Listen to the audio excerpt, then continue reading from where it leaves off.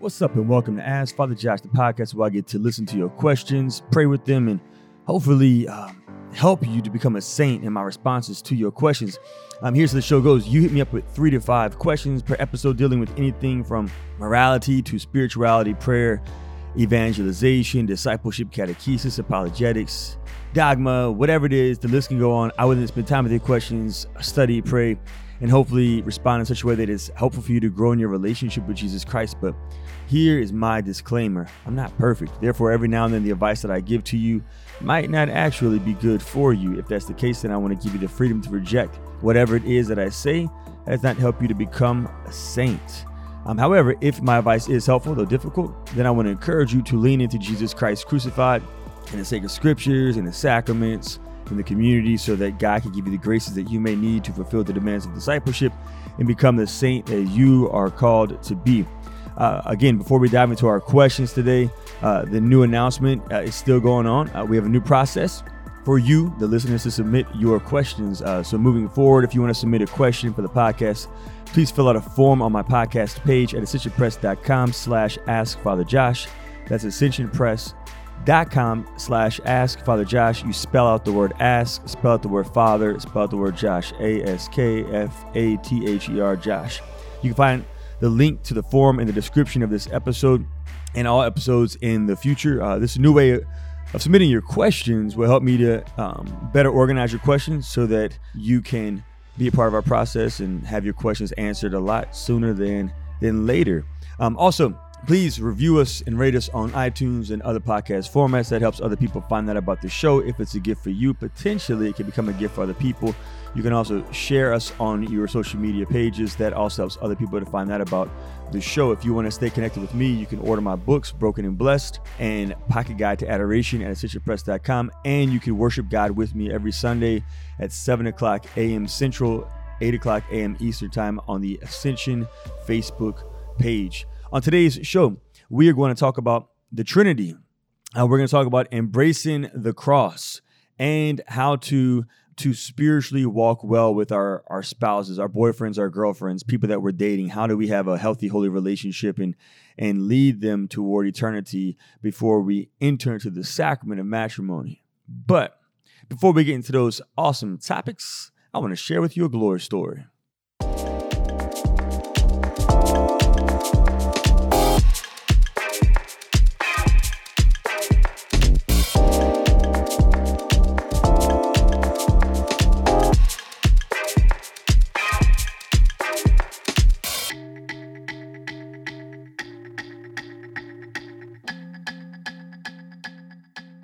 So my glory story is this past weekend, I was able to watch the movie Fatima. Y'all, that movie was so good. I thought that and this is not like a movie review channel, but I thought the acting was great. I thought the storytelling was great. I thought the cinematography was great.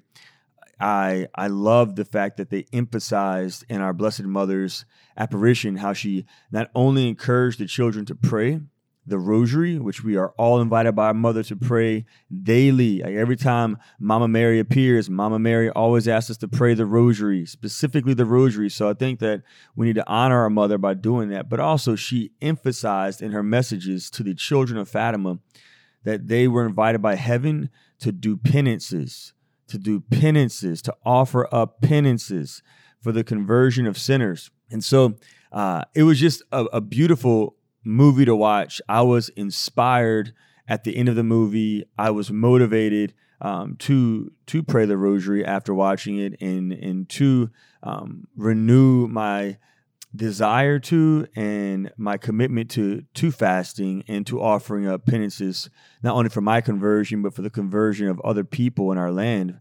and for the conversion of people in the future as well. I remember whenever Jacinta and Francesco united their sufferings to Jesus Christ crucified, he applied their sufferings to St. John Paul the Great, who wasn't even born until 1919 and wasn't even Pope until 1979 and wasn't even shot until 1981.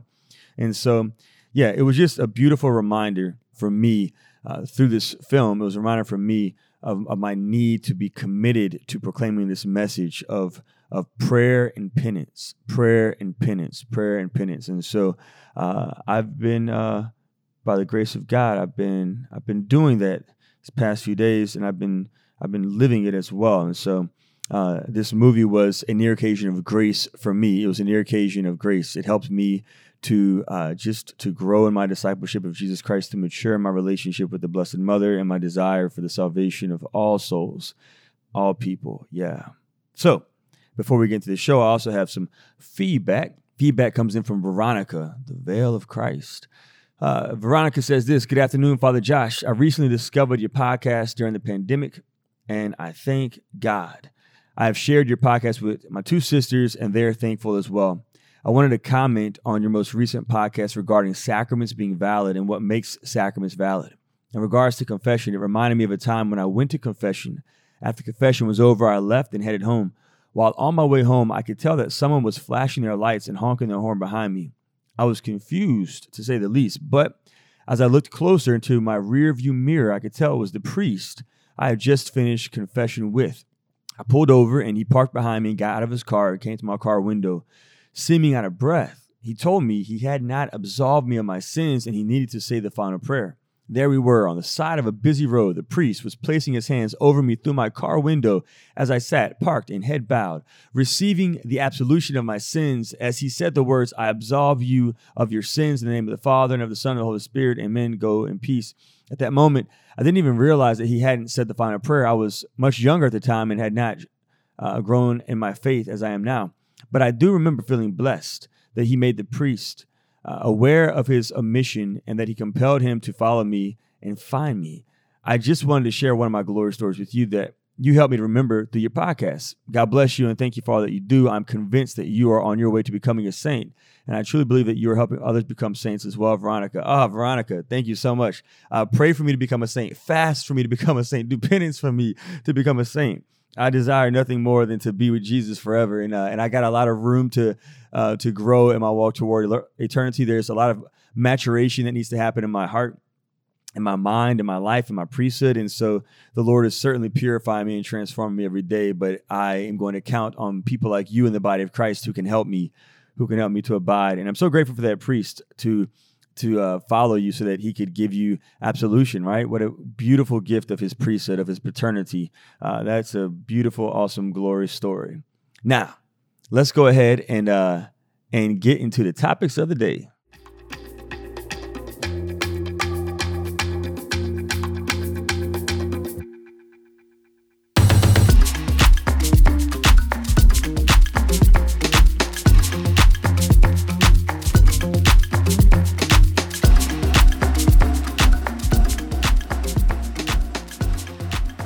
All right, first question comes in from Manny. Manny writes about this: spiritual leadership in dating.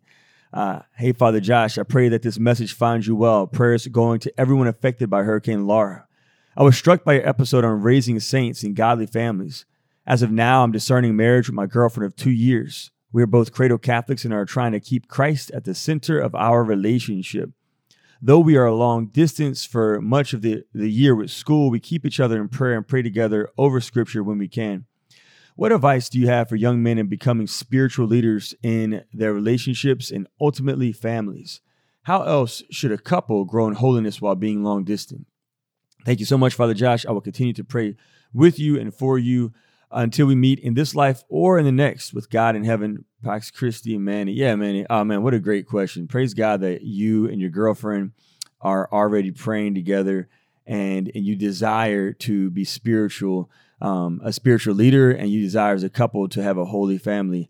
So I think that it's really important, like you're doing right now, to be holy in the present moment. I think sometimes people wait for the sacrament to start doing certain acts with each other, holy acts of penances and prayers with each other. Grace builds on nature and grace perfects nature. So when I was in seminary, the rector used to always say, as a seminarian, as a priest, if you're not praying the Liturgy of the Hours now, 5 times a day as a seminarian, you're not going to get ordained and all of a sudden have the grace to be faithful to praying the Liturgy of the Hours 5 times a day. if you're not already practicing an hour of intimate prayer with Jesus before the Blessed Sacrament as a seminarian, you're not going to get ordained and all of a sudden like have the desire to start spending an hour with Jesus every day in the Eucharist. If you're not fasting as a seminarian, you're probably not going to fast as a priest. If you're not going out of yourself to empty yourself for people in your community in the seminary, then you're probably not going to go out of yourself and empty yourself for people in your parish as well. So as a seminarian, as a priest, and I say the same thing, as a couple who's dating, as an engaged couple, as a married couple, right? If you're not already praying now, you're not going to get the sacrament of marriage and receive that grace from God and all of a sudden wake up the next day and say, oh, like, hey, let's start praying for each other. Let's start fasting for each other. Let's start praying together. No, like grace builds on and perfects nature. So I think, number one, you're already on the right road by praying with each other over the phone. I think that as a man who wants to be the spiritual leader of his family, which is a beautiful desire, then the person to look to is Saint Joseph. What a beautiful gift he is to our church. What a husband, what a father he was to Jesus, what a spouse he was to Mary. Saint Joseph, he first and foremost, he provided for Jesus. He provided for Mary. So it'd be good for you to focus on what are some ways now as a boyfriend you can provide opportunities for your girlfriend to grow closer to God.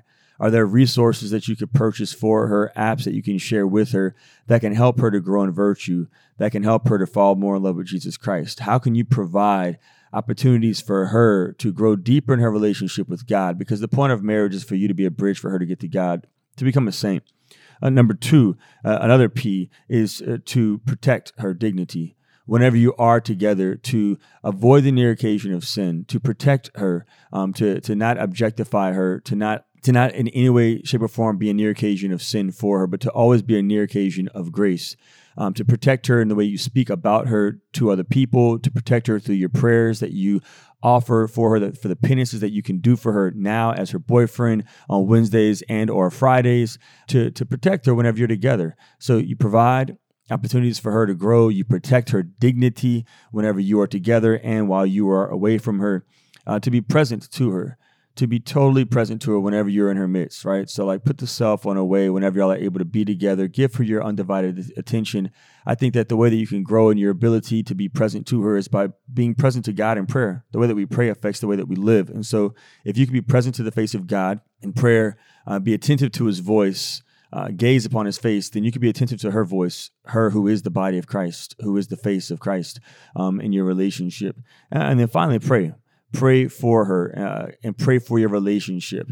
Ask the saints to intercede for you and your angels to minister to both of you while you're awake and when you are asleep, so that you can grow in holiness together, so that you could both be near occasions of grace for each other to abide in relationship with Jesus Christ in your walk toward eternity, because that's the goal. The goal is to abide in relationship with God, Father, Son, and Holy Spirit together on earth as it is in heaven. So, Manny, let me know if that was helpful for you. Hit me up on my podcast page, Ask Father Josh at ascensionpress.com. You can shoot an email there or just go to the podcast page and send in your comments, your follow-up messages, your critiques, if you have any, so we could keep the conversation going. You could go to ascensionpress.com/askfatherjosh to continue the dialogue for us to share with each other in our walk toward abiding in Holy Communion with Father, Son, and Holy Spirit. Speaking of the Father, Son, and Holy Spirit, how do we explain the Trinity is our next question, coming in from Adesua. I believe that's how I say your name. Correct me if I'm wrong by hitting me up in my comment section on the page. So Adesua writes this: Good day, Father Josh. I really love your podcast. As a young Catholic, it is really refreshing and inspiring to listen to your podcast, especially because you talk about topics which are trending in our time. I have a question that I want to ask, and I would love it if you can speak about it in your podcast. For a while now, I've been trying to understand the concept of the Trinity. Whenever I ask anyone, they always say it's a mystery, or they use the common example of how a person could be a mother, a sister, and a wife. How the sun radiates light and shines and gives off heat. But I need a concrete explanation. I have many Muslim friends, and I realize that when they ask me how I can believe that God is three persons, I honestly have no way of defending myself. Adesua. So I think the first thing is to address the common thing that many people say to you, which is modalism is a heresy. So that the analogy of the sister and the wife and the mother is the heresy of modalism, which is a false belief that God is one person who has revealed himself in three forms or three modes. So I would say if someone ever told you that like the reason why the Muslims are rejecting that is probably because they're like, because they're made in the image of God, and they're probably like, wait a minute, something don't sound right with that. What don't sound right with that is it's a heresy. Now, since Muslims don't believe in that our Bible is the inspired word of God, since they don't believe that our Bible is infallible, then I think that it would be helpful for us to look at the Trinity, I guess, through the lens of philosophy and I guess in just reason, and try to explain it without going to all the biblical texts. Because again, Muslims, they don't believe our Bible is inspired. So why am I going to spend time going through Genesis and the Gospel of John and First John, all that like stuff right there, right? Which again, the Word of God is inspired, it's infallible. But if they don't believe it, how can you have this conversation with them? I think that one way that you can potentially engage in this conversation is to acknowledge that there's one nature in God, one nature of God, that there are two processions, three persons, and four relations that constitute the Blessed Trinity for us. Okay, so the Son proceeds from the Father, and the Holy Spirit proceeds from the Father and the Son. These are the two processions in God. So there's one nature in God. But then again, going back to it, there's two processions. The Son proceeds from the Father. Holy Spirit proceeds from the Father and the Son. All right, these are foundational for us to understand. There are three persons. So one nature, two processions, three persons, and then the four relations are this: that the Father actively and eternally generates the Son, which constitutes the person of God the Father. Son, Jesus, is passively generated of the Father, which constitutes the person of the Son. The Father and the Son actively spirate the Holy Spirit in the one relation within the inner life of God. That does not constitute a person. It does not do so because Father and Son are already constituted as persons, right, in relation to each other. That's why the Catechism says that the second person of the Blessed Trinity is Son only in relationship to the Father. And the Holy Spirit is passively spirated of the Father and the Son, constituting the person of the Holy Spirit. So that's what we believe about the Blessed Trinity. Let me know if that was helpful for you. Hit me up at askfatherjosh@ascensionpress.com or go on our Ascension Press page, ascensionpress.com/askfatherjosh. Spell out ask, ASKFATHERJOSH, Ask Father Josh, so that you can hit me up with more comments, questions, and critiques. All right. And now we're going to take a quick break. And when we come back, we will dive into our final question. We all know, no surprise, we are facing a crisis in marriage and family life in our world today. But the Holy Spirit grants the church what she needs when she needs it. And the great gift given to the church today to respond to this crisis, without a doubt, is St. John Paul II's glorious vision of life and love called the theology of the body. Of course, anyone familiar with this beautiful theological vision knows that this needs to be translated in such a way that today's engaged couples can receive it, embrace it, and live it out in their lives. That's the gift of the Joy-Filled Marriage Program. Whether you're familiar with the Joy-Filled Marriage Program or you're new to it, you'll be glad to know this program has been updated and given a fresh approach specifically with today's couples in mind. Not only do we unfold this glorious vision for them, but we also give them practical tools to live it in their lives. Here's what you get with the Joy-Filled Marriage Program: beautifully designed written materials for both leaders and couples, and short, compelling cinematic videos featuring experts and witness couples that do the heavy lifting for you in addressing some of the more difficult and sensitive issues. 94% of the couples say this program improved their relationship with the church and their understanding of church teaching. And 97% of the couples say this program improved their relationship with God. What do these statistics tell us? It's not that these couples have heard an authentic vision of Catholic teaching and rejected it. Rather, the large majority of them simply haven't heard the church's teaching presented to them in a beautiful, compelling, and life-changing way. But when they do, they're open to it. They take it in, and it really changes lives. If that's what you want, the Joy-Filled Marriage Program delivers.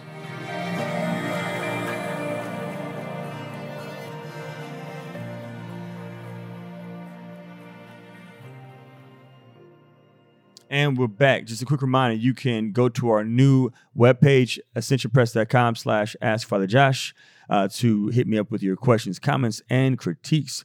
And if you're feeling fancy, you can also hit us up with a voice note that we will play on a future show. Don't forget, if you want to stay connected with me, you can order my books, Broken and Blessed, and Pocket Guide to Adoration through ascensionpress.com. And you can worship God with me at the Holy Sacrifice of the Mass every single Sunday at 7 o'clock a.m. Central Time, 8 o'clock a.m. Eastern Time. Every now and then, my associate pastor, Father Joseph Fu, will be celebrating that Mass, but we pretty much do it every other week. So if you don't catch me this week, you will catch me the following week. Last question comes in from Alex. Alex says this: Hey, Father Josh, I was wondering if you could explain the idea of redemptive suffering. I know that as Catholics, we are called to embrace the cross and our sufferings. However, I don't understand how I can practically imitate Christ in this area because I find it so humanly hard to embrace suffering. I know many of the saints loved to suffer for Jesus and even asked for suffering, while I usually just ask for God's blessings. I don't understand how the saints rejoiced in suffering. How's my suffering redemptive? How does it exactly console Jesus on the cross since the crucifixion already happened? How can I learn to embrace the cross? Thank you so much for all that you do for the church. That is a great question. You know, it's not ever going to be easy to suffer. Suffering won't ever feel good. However, we are invited as disciples of Jesus Christ to pick up our cross and follow Jesus, to deny ourselves, to empty ourselves, to pick up our crosses and follow the Lord Jesus Christ to Jerusalem on earth and ultimately to heaven in our walk toward eternity. So today that I'm recording this podcast, it's Wednesday. The show airs on Thursday, but I'm recording on a Wednesday morning. And today is the feast day of St. Peter Claver. And so the United States Conference of Catholic Bishops have asked all of us to participate in a day of prayer and fasting to end racism. And so I have been fasting today, and I'm going to continue to fast and pray for this intention. But last night I became aware of a member of the body of Christ, a priest, who came out with a video saying some pretty dangerous things, some pretty harmful things.